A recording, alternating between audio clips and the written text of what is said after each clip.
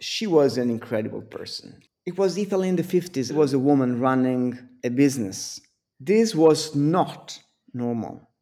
Okay, this was not something common. Probably because was art was even accessible to her. She was strong, she was stubborn, she was strong-willed, she was very intuitive.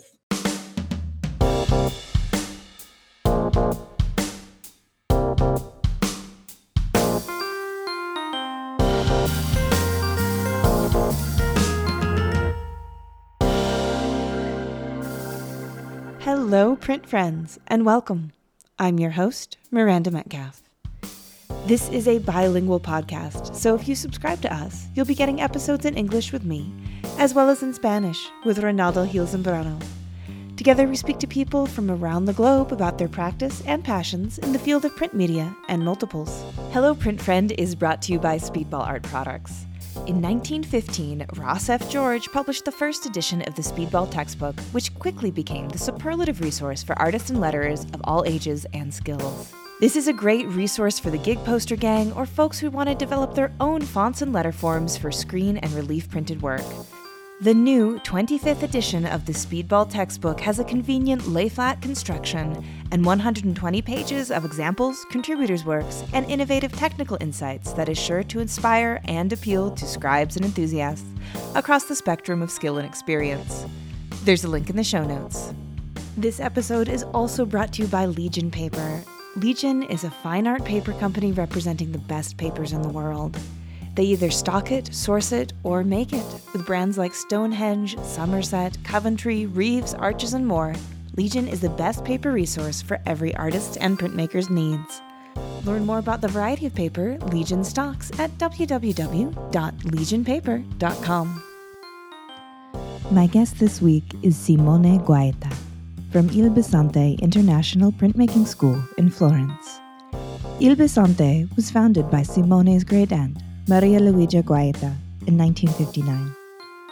We talk about the exciting history of the school, including anti-fascist organizing, how it was nearly destroyed by a flood, when they printed for artists like Picasso and Wunderlich, and we also talk about what the school is like today as a thriving institution that hosts workshops for people from around the world in their stunning location in one of the greatest art cities.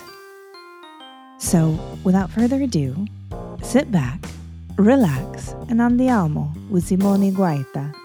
Hi, Simone. How's it going? Hi, very well, thank you. Yeah, thank you for sitting down with me. I know that we actually met in 2019 in Dallas, and I remember I was really excited to learn about what you do, and I was thinking, oh, maybe I can get to Italy next year. Maybe I can see it in person. Then 2022 happened, plans changed, but I'm really happy that we're getting this opportunity now to sit down, to talk, and to learn more about this kind of exciting history and exciting current life that Il Bisonte has. So, thank you. It is a really small world indeed, because it was so amazing to find you after so many years. So, and everything began when I started to work with my grand aunt. Maria Luigia Guaita, she was the founder of El Bisonte. She was the sister of my grandfather. She really had an exciting life and was sort of cinematic life. But this happened probably because the century she lived in was a really intense century. So she crossed Second World War, for example. That was her main point of her own biography. Because before Second World War, she was a clerk in a bank. So nothing very thrilling, nothing very special. But because she was an anti-fascist, Mm-hmm. and because working in a bank, she was in touch with people making stamp. And that was a talent very important because it was needed to make fake documents Mm. for for people trying to running away from the fascists and Nazists. So she got involved in the resistance, and during the war, okay, what happened to her during the war was amazing. She escaped some incredible dangerous situation, and she met incredible people, and she built a connection with that people so strong that it lasted for so many years after. That was Yeah. very important. The connection she made was something deeper than simply friendship or a work relationship and job relationship. So, but one of the most important point is that the captain of her group was a very important art historian, Carlo Ludovico Raggianti. Very important. War finished, and she became very friend to him. He was a sort of mentor. During the war, he used to teach art lessons to the people working with him. So maybe they were in the middle of a mission, maybe when clandestine newspapers or weapon for the resistance, and it stopped everybody to get inside the church and to have a lesson about the fresco. So that was very weird, but was very deep. Something remained in her. She was not educated in art. Mm. Okay? Everything, the click happened in that moment, in that lessons. So war finished, and she became a journalist, and she started to travel the world to do her new job. And in Scotland, she met an artist working with lithography, and she totally fell in love with lithography. Mm. Because now we have to just sort of try to imagine what was Italy in that years. Okay, it was very different. It was just after Second World War. It was the 50s. It was the Reconstruction. Italy was industrialized. Before Second World War was an agricultural country. It was a huge society revolution. Okay, the people changed. The class structure changed so much. So lithography was what she saw in lithography was the potential of being democratic, Mm. to be the one language to widespread art. Okay? Okay, we know that woodcut, etching, intaglio etching was far older. I mean, lithography was invented in 1797, if I'm right, by Alois Senefelder. So lithography was been around since a while. Was not new. Was not a breaking through technology. But even in Italy, it was quite common to find inside typographies people doing some artistic lithographies. There was not a structured production of art lithographies around. So what she saw was exactly this: the idea of coming back to Italy, open her own place, and produce art editions, lithography editions. So, and that was new. She simply put together some elements that were already around to do something new. At this point, there was no sort of lithography publishing studio in Italy at this time? Okay, not really for art. It Uh-huh. was okay, Yeah. some edition were already made inside typographies, like a side project, Mm. not by people, group, companies just doing them as their own main activity. So she in that moment decided to gather her friends, and they probably thought a lot about that. And Mhm. it happened. The very first lucky strike of the situation is that one of those people, Rodolfo Margheri, he was a teacher of the a professor of the local Accademia delle Belle Arti, knew people.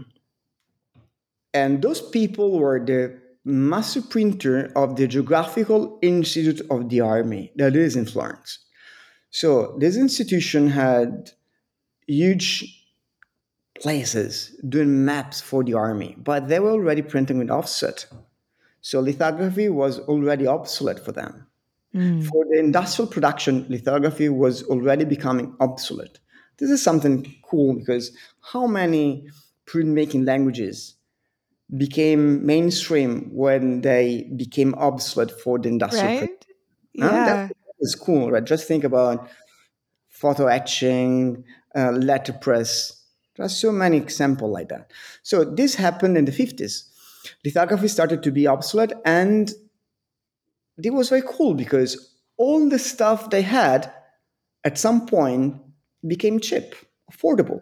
Right. So this bunch of crazy guys knocked at the door and asked to buy everything. And the institution was more than happy to sell everything. So they bought three presses, 200 stones, and most important, they hired the lithographers. And that's very cool because everybody knows that lithography is very easy for the artist. For the artist, it's super For easy. the You do not artist, do yeah. nothing because it's super difficult for the lithographer. Mm-hmm. I mean, the lithographer is the one in charge to make everything working, to do the magic, to have the chemical skills to produce, to transform a drawing onto a stone to a matrix. Okay? But the artist, nothing to learn. Just, I mean, it's the same justice of working on a paper. Watercolor, charcoals, pens, painting, whatever you used to do on paper, you can do on stone if you have this super expert person next to you helping. Now, and this is cool. Just imagine that our two lithographers already spent a life doing maps. At some point, they started doing lithographies, colored lithographies with artists. We're like, wow, carnival. They were super happy. They were finally doing something that was funny, and joyful, and cool. So our technicians were enthusiastic and expert. So the artists that we call for to come and produce edition with us, they were happy simply. It's very simple, it's very basic, okay? But on the other hand, they at the very beginning, they had an approach that was very intellectual. So probably they had senior people guiding them, helping them, and they started to work with the informal artist. It was the 50s in Florence. So, okay, it's quite a traditional city, even nowadays, very figurative. Mm-hmm. Just imagine to have young guys not really known by the general public, except by the experts, to come to Bisonte, try something new. They did very beautiful editions, and almost no one single print was sold. Hmm. So everybody was, wow, maybe we did something wrong. And they probably did something wrong. At this point, something very cool happened. This is very personal biography of Maria Luigia Guaita because in that very moment, she was a very personal friend of a very important publisher, Enrico Vallecchi. And Il Vallecchi edition was, sorry, Vallecchi publisher was very important in the 50s and in the 60s in Italy. Great writers, great poets, intellectuals. And so he asked a personal friend of him to come to Bisonte and try lithography. And this guy was Ardengo Soffici. So Ardengo Soffici is a very important Italian artist. It was a very special kind of artist because it was a 360-degree artist. It was a writer, was a poet, it was a critic. He Mm-hmm. discovered new artists. He brought to Italy very important international arts. It was very productive and important. It was a late futurist. So futurism was already over after the Second World War, but still it was so famous. He knew etching. Okay, just think about that. He knew etching, but what he did at Bisonte was lithography. Mm-hmm. Knew he was done with another guy taking care of all the difficulties. So it was an old guy. Ardango Soffici was an old artist, but for him, not difficulties in doing something new. Right. And he enjoyed it so much, was so happy. And the lithography he did was very beautiful. And he did talk about that about with his friends. And so after Soffici came to Il Bisonte, Gino Severini, Alberto Magnelli, and the most famous Italian artist we have in our collection, Carlo Carrà. So with those four late futurists, Mm. and this is super cool. If you start to think about why not the other ones, because they were informal, they were not figurative. Okay, but even Magnelli, Severini are not really figurative. But because the other one were already famous. Right. Yeah. And so a lithography happened in the right moment, in the right place. A, a country that was undergoing a sort of social revolution, wealthy was arriving. The middle class was increasing. They wanted to have status symbols.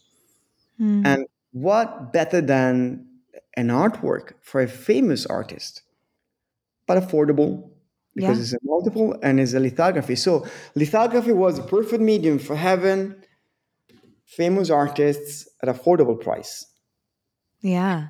And then mind me, because all the informal ones, the first one I told you, after 20 years, they were sold out.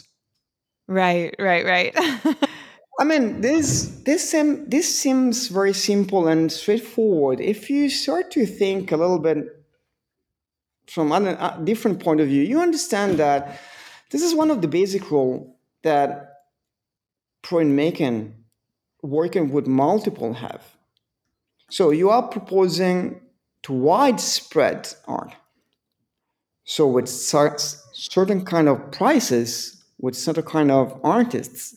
So, for example, this is very personal opinion, but maybe this language, lithography, is best for already mid-career or already important artists. If I was a younger artist, I would probably pick up some other languages at the very beginning. Mm. Now, this doesn't want to be one direction thinking. But if we balance what history is telling me, is of this very same place, this is what I that springs in my mind. Hmm. I can just speak to my own experience working in galleries really around the world. A lot of artists, even if they love print, they'll go and they'll get their fame in painting and sculpture, sometimes even in performance or activism. And then once they have that name, they'll then return. They'll then come and do an edition or they'll do a series that incorporates woodcut. But it is an uphill, I mean, it's always to get fame as an artist, an uphill struggle. But if you're trying to do it, I think just working in that medium, I agree. It seems to work better to move into the other languages, as you say, and then come back to printmaking. If you think about it after the market point of view, Hmm. that seems really true. And printmaking can be a wonderful, perfect language to widespread your art, Hmm. to gather new collectors, to make your own works known by new people that maybe don't want to spend so much money for one single art object and maybe can afford to take something that is a multiple. But something that I always struggle is that we use, okay, in Italian we say we use more grafica d'arte, so graphic art, more than printmaking. We do not have real Right. translation for printmaking. It could be stampa d'arte. But we consider them as one single entity, but they're different. Hmm. The techniques, they're different one from the other, not just in the way you're doing them, but even in the way you propose them, in the social role, in the market role, and the communication with not just under the artistic point of view. I understand that every single artist have a language, a poetry that goes along better with some more than the others, of course. But once you have your objects, once you have your prints on the table, they may have a different role. Mm-hmm. So let's go back to history because that was just the beginning. Mm-hmm. There's another couple of moments of El Bisonte that are very intense, I think. So as I was telling you, with the arrival of the four late futurists, El Bisonte really just became a very important place for lithographies in Italy, for art in Italy. And something very cool happened in 1962 because thanks to Carlo Dovico Raggianti, the art historian I told you, there was the in that moment he was very important, was really up in his career, and he got in touch with Pablo Picasso and asked him to have an edition with us. But Picasso accepted only if all the money were not going to Il Bisonte, but for the anti-fascist cause. This was Mm. the reason he accepted. Picasso was not easy to work with. I mean, it was really inaccessible. But because Maria Luigia Guaita was a partisan, because Carlo Ludovico Raggianti was a partisan, and all of them were anti-fascist, he accepted, but asked us all the money to go for the cause. So in 1962, they did this edition, and all the money went to pay lawyers to defend political prisoners in the Franquist Spain. We have to remember that in that years, Spain was under the dictatorship of Franco, the Right. fascist Mm-hmm. dictatorship of Franco. So not big money for us, but the fame that came out was huge. I mean, 62. Bisonto was open in 59, so just 3 years old. We were already working with four important late futurists, five important young, soon to be important, young informal artists, and Pablo Picasso. That was quite a big start. Yeah. So everything was going perfect, amazing. They were very, very happy. They gained money and bought this premise, the premise I'm in now. That is a wonderful, beautiful place in San Nicolò, that is on the south part of Florence, Italy, and just next to the Arno River. Now, this is a very beautiful neighborhood, but a little bit too near to the Arno River because in Mm. 1966 there was the flood. This neighborhood went under 6 meters of flood, of Wow. water and mud and gasoline. It was really a disaster. And we cannot talk about the flood if we do not talk about Maria Luigia. She was an incredible person. And first of all, it was Italy in the 50s. It was a woman running a business. This was not normal. Okay, this was not something common, probably because was art was even accessible to her. She was strong, she was stubborn, she was strong-willed, she was very intuitive. And this was very funny because she never really understood how much strong was her intuition. Right. She always felt herself to be lucky. It was she was not lucky. She really understood situation before the others. Just maybe one glimpse of time before the others, but always like that. Was incredible. For me, it was charming. She never understood that. She always thought I'm lucky, and because of that, she was superstitious. But really was a world of man, and she was one of the few women doing business. So it was not common. So when flood happened, she was ready. She's Mm. the right person because she did not simply fatalistically accepted the disaster. She said, "This is a challenge I have to accept. This is a new challenge. There was the war, now there's the flood." And what she did was very simple. She asked international artists to come to Bizanto work with us to let the business go and start again. So, very first important artist that answered the call was Henry Moore, the English Mm-hmm. sculptor. and I felt in love with the place, with the people, with the master printers, and kept coming back, doing a new edition every year. And he brought to us his friend Graham Sutherland and Lynn Chadwick and Jacques Lipchitz, and then just to tell you a few important names: Rufino Tamayo from Mexico, Wunderlich from Germany, Stravinsky, that was a teacher of the Bauhaus, uh, Alexander Calder from the USA, Platten from Holland, Farrell from Ireland, Arroyo from Spain. So many international artists, many famous, many others, young ones that faded away. Right. Not every single edition was a success. Mm. But she got out of the flood stronger than before.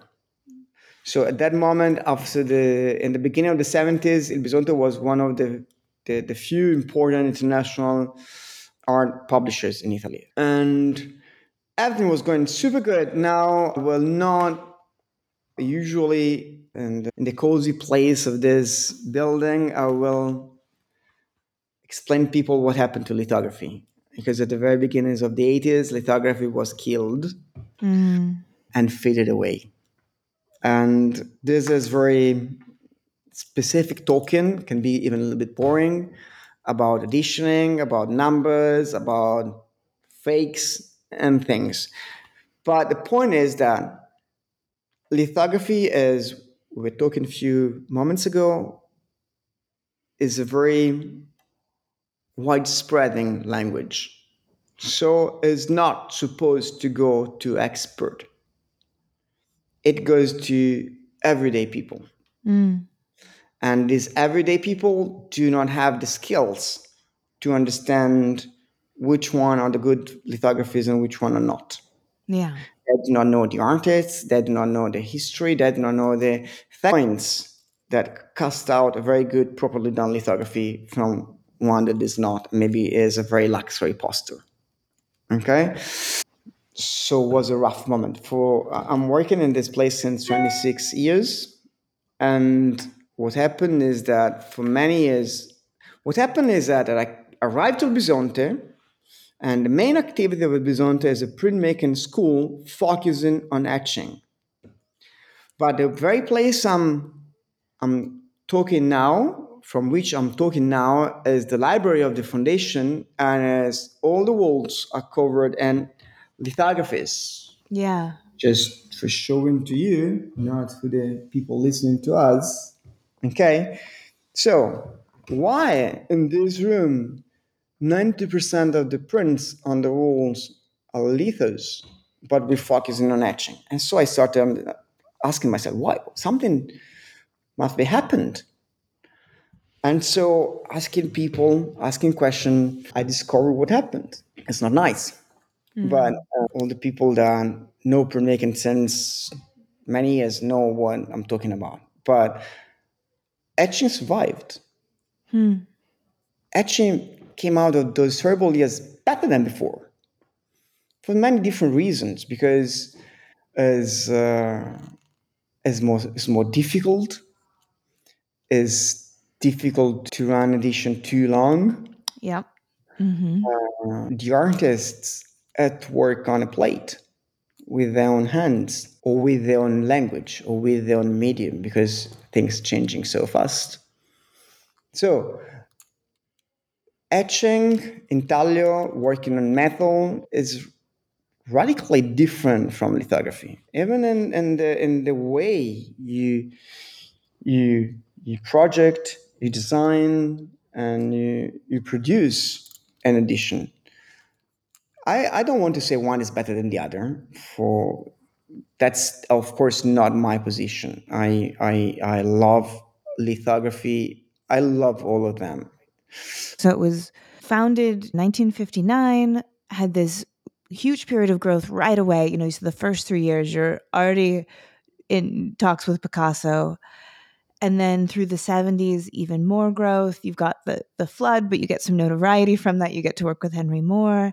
And then, as you spoke to, the 80s was a hard time for lithography everywhere. There had been this boom all over the world in the 60s and 70s of people producing editions with artists. And there was blowback from that, which would be a whole like 5 podcast series to talk about how all of that happened. But so you said at that point you'd already been there for 26 years.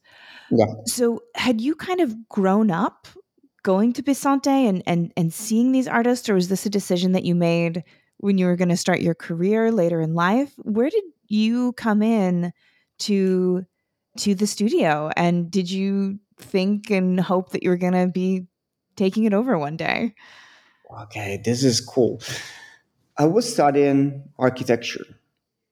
So my this weird aunt I have, Maria Luigia, I mean, she was running a place that was not really clear to my mind. What's she's doing? She's doing lithography, etching. What is exactly them? What is she doing? So, out of curiosity, when I arrived to Florence, I just sneak in and started to see what was happening over here. And like everybody knows, this place, this language is enthralling. When you start to see what happening is difficult not to get committed to it.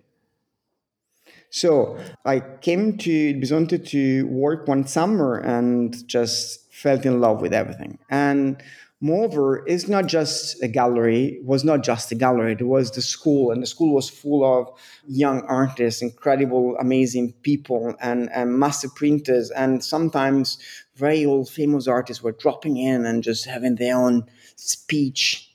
I was young and was, wow, this is amazing. And so I remained. And my aunt, she was not easy. She Mm. fired me 3 times. Okay, so I kept coming back. And probably she was happy about that. She trusted me at some point. And slowly, to be honest, there was sort of missing generation between me and her. My Mhm. father never worked there. So there is this guy, Rodolfo Ceccotti, that is an artist and is the school director. He was sort of the missing link. Okay. He was, I mean, for many years, for many of those 26 years, he was the one in charge. Okay. Now I'm since 10 years, since 5 years, more and more up to be the one that take important decision over here. But I had my time to learn from scratches and to understand how everything works. I attended my class. I did several prints. I tried all the languages, and I'm not an artist. I'm not a technician, but at least I know what I'm talking about. Mhm. And but probably the thing that I love the most is how much printmaking changed in this past 26 years. Mm. And this is so important because it simply gives a very basic through. It's not dead. It's not a stiffed animal in a museum. Mhm. It's alive and kicking and running away. So it's even so impossible to give perfectly cast rules. Okay, because once you design a set, a ground, a field, printmaking is running away. It's just doing something new, something different. Of course, we suffer for new trends. Okay, photography, digital, artificial intelligence, whatever new is happening, at some point arrives over here to a huge mess. Everybody get mad, and then slowly, what's good remains, Mhm. and what is the dust just simply calms down. So things are happening. Filmmaking is changing, and this makes this place. I really love to think this place as a place in which we have every single day a dialogue. I have 3 people in the studio working, three teachers, and we have an art historian and me and other 2 people in the secretary office working, and we have the director, Rolfo Ceccotti, that is a Accademia delle Belle Arti former professor and artist, and Monica Franchini, that is a professoressa delle Belle Arti, dell'Accademia delle Belle Arti, working with us now. And I can tell you that, and I have to say that Marco Poma and Michele Mascarucci, because if I have to tell two names, I have to give all the names. Right. Uh, each one of us do not have the same opinion as the others. Hmm. And this may seem a little bit confusing, but there is not one Il Bisonte position. Okay?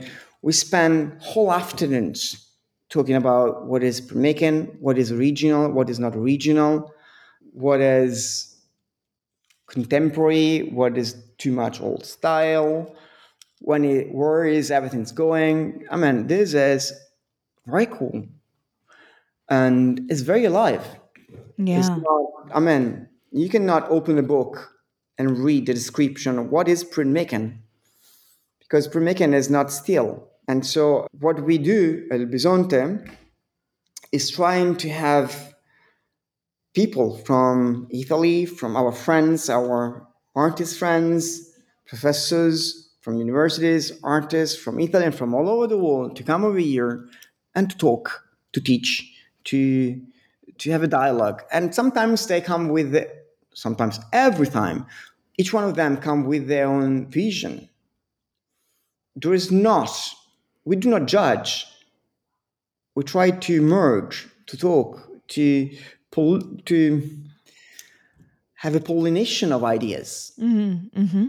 And this brings me to another opinion that I'm so fond about printmaking is that is one of the most community based techniques. And that's very simple because we have presses and they cost too much money. So each single artist, each single young artist cannot buy one. And so they are forced, even if they do not like it at the beginning, to attend studios. And you get used to that. You get used to people. At some point, when you maybe get grown up as an artist, you decide to have your own studio, but you keep going back to the other one because you're used to that. And if you're used to a studio, you're used to have to listen to other opinions. And this is amazing. There are not many other languages that have this kind of base that is very special. So I noticed that I did not talk about what El Bisonte is now. Yeah, that was going to be my next question is sort of so are you still producing editions with visiting artists and selling them? It sounds like you do workshops, you're doing lithography and etching. Give us the overview of what happens day to day at Il Bisonte in 2023. This is cool. I'm going to I'm going to do it starting from Florence is an amazing city in Italy. It's a small city. It's not very big, but it's full of art, wonderful art. It's a wonderful city to walk around and see and have inspiration.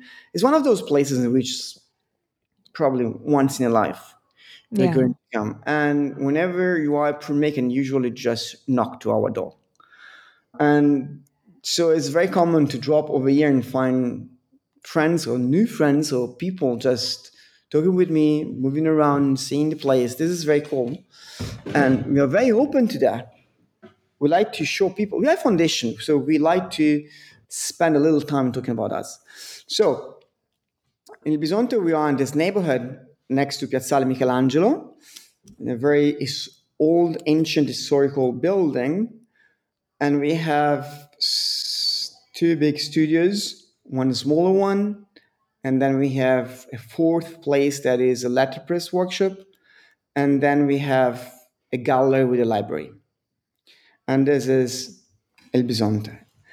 In the gallery, we have the archive of all the former edition done by El Bisonte art publisher from 1959 till 1982. And there are more than 1,000. And then we have a collection of prints that we received from so many different reasons. And we have exhibition of a year of artists, sometimes younger, sometimes more. solid artists. And we have even a corner for sort of shop for prints from our younger artists and from our students. And then we have the studios in the workshops. In the workshop we have we sort of more or less 12 etching presses and three lithographic ones, even they're quite old style. Mm-hmm. And we mostly focus on etching, even if etching is very wide. So we can go from photo transfer, sort of photo etchings in a sort of way, till the very traditional engraving on copper. So it can be very, very wide. The studio is organized and we do mostly classes. So we have one specialization class that is 1 year round long from October till June, July, every day, every morning from Monday to Friday. Very intense, very personal. We usually work with students that already finished university. Let's say young artists, because they're supposed to come over here with a quite idea on their own art. So we try to help them to refine their research following their own ideas. Then, at some point when it's unexpected, we just kick them out of the comfort zone and we try them to try new languages, new stuff, even if they do not like them, because it's very different to do something because you just know that something or because you decided that that one is the things you like. But on one side, we have this specialization classes. On the other, we have a community following us from even since so many years. They are Florentine based people. Some of them are artists, some of them are just people that love this language. And so they can get into the studio through a sort of card, buying classes, buying every single layer class. Or we have even students from the Accademia delle Belle that need a backup place to work on their own edition for their own projects for the school, and they need a place that's a little bit quieter with a little less people than the academia. And then we have artists in residency. So there are not many. We usually have 5 to 10 every year. There's a call every year that is due to be out on summer for the autumn and spring and winter. And I'd like to underscore that there was an artist, Thomas Wood from Seattle, that came to Bisonte several times. He was a very good friend of Maria Luigia Guaita, and I met him. And I met him when I was younger. And he was one of that guy that was important for me to fall in love with etching. He Mm. was an amazing person. And he died a few years ago. Mm. And his family is helping us with sponsoring 3 residencies for American artists. People that are interested may browse our website or social media channels for having more information on that. So this is important for the American people, but we have even other international calls. We are we have usually 50% of people that is Italian and 50% is international. So the language in the studio is sort of pitkin between Italian and English and some Mm-hmm. other languages, but that's very cool. Somebody may find it a little bit annoying. It depends on what kind of person you are. Is very. We do not have very big numbers. We usually have for the specialization class 20 people. For the other activities, we usually do not have more than 10, 20 people in each studio. So we try to do many things. We are since 2005, we are a foundation. So as a foundation, things tilted a little bit. We are no profit. So we started even to focus more on culture or our archives or on heritage, cultural heritage. So as I told you, to spend time with people, storytelling, telling people what we're doing is just good for us. We even feel it's good for printmaking. Mm-hmm. Yeah. And but this is one of my favorite points. That is sometimes when printmaker usually complains about people not buying prints anymore, they blame on them. They blame on they are not cultured, they are not expert. We had to explain them. We had to make them able to understand our language. Yeah, and part is probably true. Lithography did the magic talking with people that did not have the skill to understand what they were selling to them. They simply were beautiful prints. Mm-hmm. In a sort of way, very epidermic. Okay, everything was on the paper. Everything was there. Colors, composition, ideas, poetry. Mm-hmm. But in etching, you had to dig. You had to penetrate. You had to understand. Not everybody. It's not for everybody. This is what I call the beautiful paradox. Etching is difficult, is complex, but it's a multiple. So it's supposed to be for many people. So this is even probably one of the reasons that we see so many editioning getting shorter and shorter, having monoprint monotypes. This was something uncommon before. Yeah. Are you a printmaker? I'm not a printmaker. I'm a art historian and big print fan. So, but do you know some printmakers around you? Oh yeah, yeah, yeah. Mostly How long are their edition? How many copies, how many prints do they do? 25, 15. You know. Editions of the 80s, of the 70s, of the Mm-hmm. 60s. There were 50, 80, 100, 150 prints. I think about that a lot. I do not have an answer, but one of the things that I do not like is that I see people, artists, don't asking questions to themselves. Mm-hmm. I mean, I don't want to teach nothing to anybody.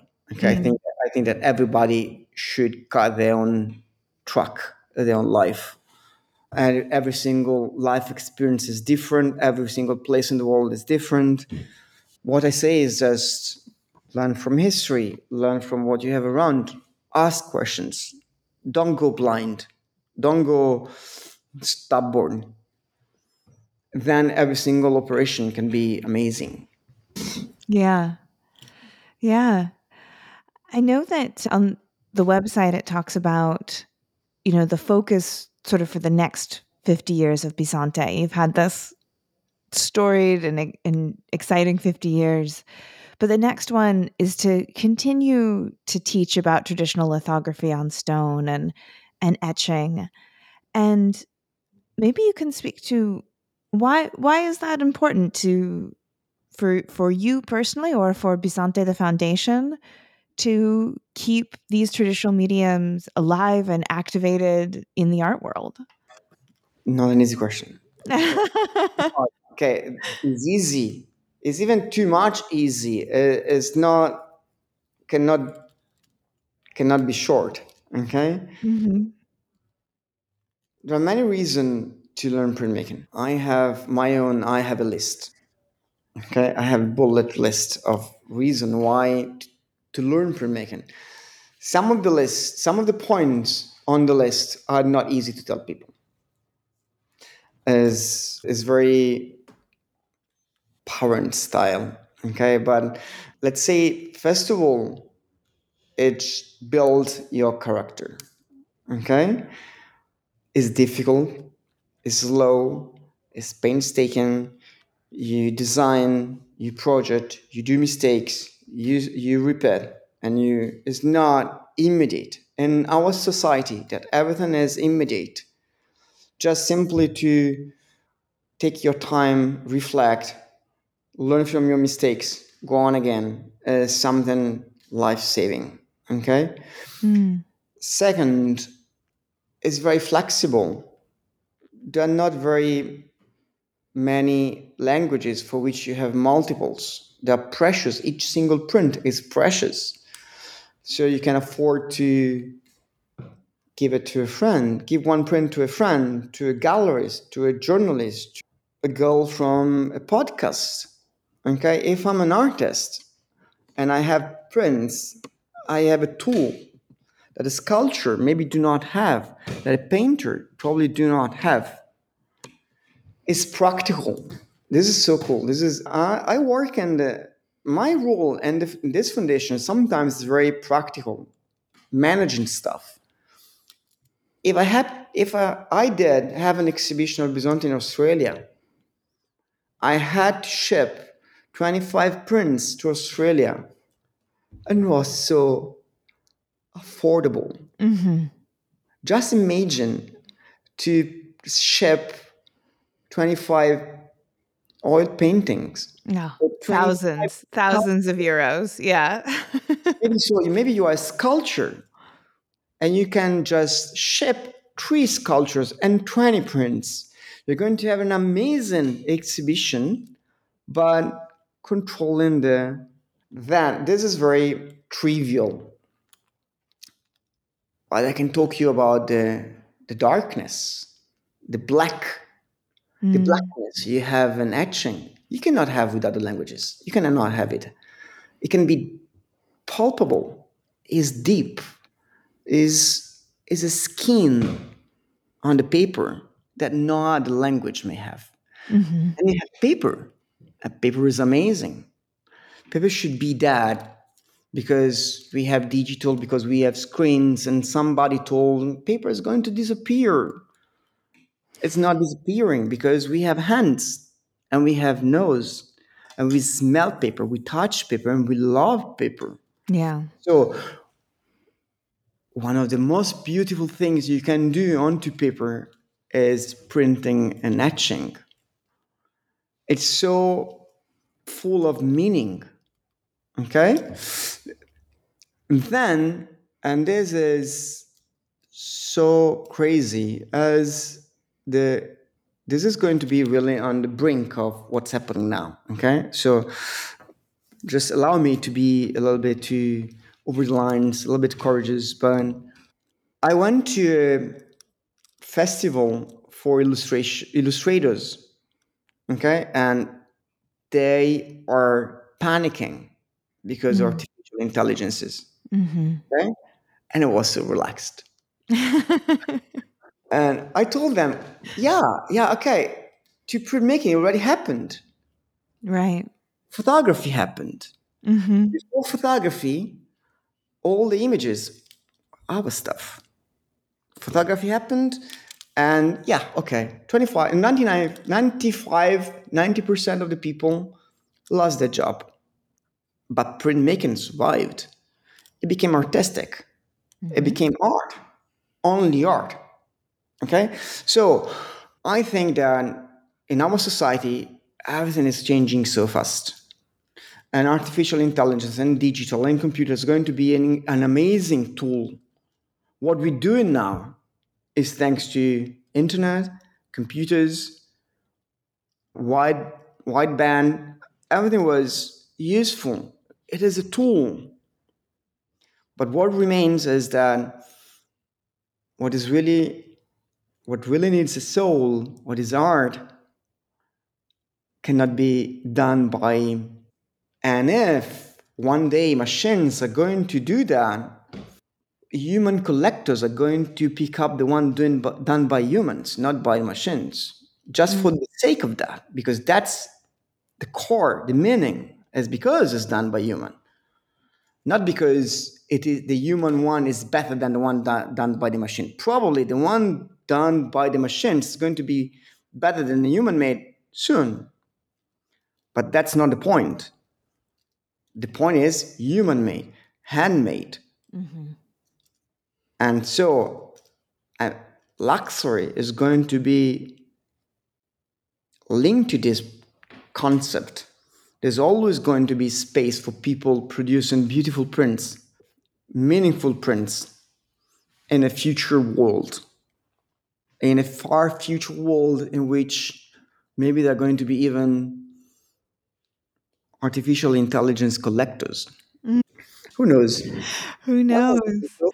I feel like that's beautiful, and I feel like that's the perfect note to wrap up our chat on is why it's still important. I loved everything you said. So, where can people find Bisante online? Where can they follow it, get involved, apply for residencies through if they're American, through maybe the Thomas Wood Scholarship or anything like that? Where can that be found online?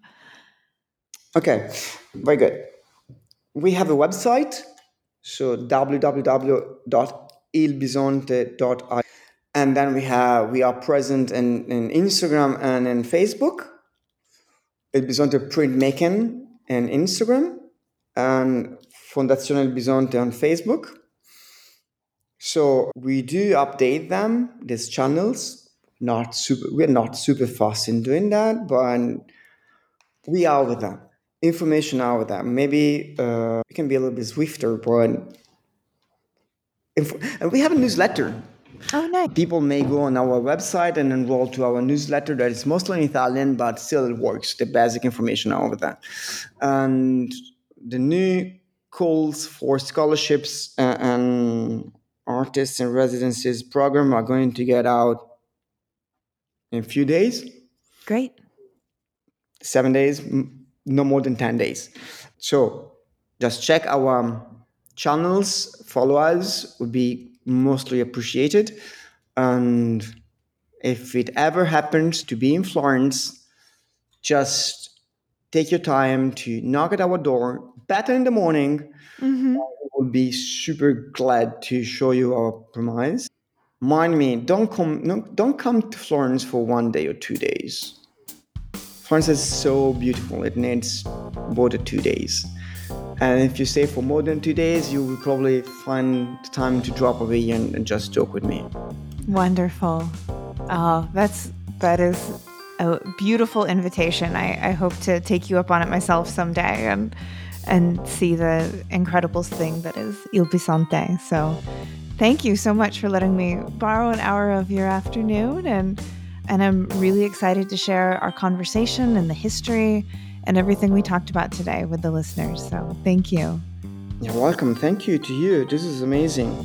This is so cool to have people listen to this little story. If you like today's episode, we have a Patreon where you can help us keep the lights on and get bonus content, like Shop Talk Shorts, where our editor Timothy Pauschak digs deep on materials, processes, and techniques with past guests. Also, if monetary support isn't in the cards right now, you can leave a review for us on your podcast listening app of choice, or buy something from one of our sponsors and tell them Hello Print Friend sent you. But as always, the very, very best thing you can do to support this podcast is by listening and sharing with your fellow print friends around the world. And that's our show for this week. Join me again in 2 weeks when my guest will be Jenny Robinson. We talk about the incredible project she's taken on of starting a new print shop in Sydney, Australia, which is now home to the largest French tool press in the Southern Hemisphere. We also talk about how you might get a chance to name it and get some prizes along with it. You won't want to miss it. This episode, like all episodes, was written and produced by me, Miranda Metcalf, with editing by Timothy Pauschak and music by Joshua Weber. I'll see you next week.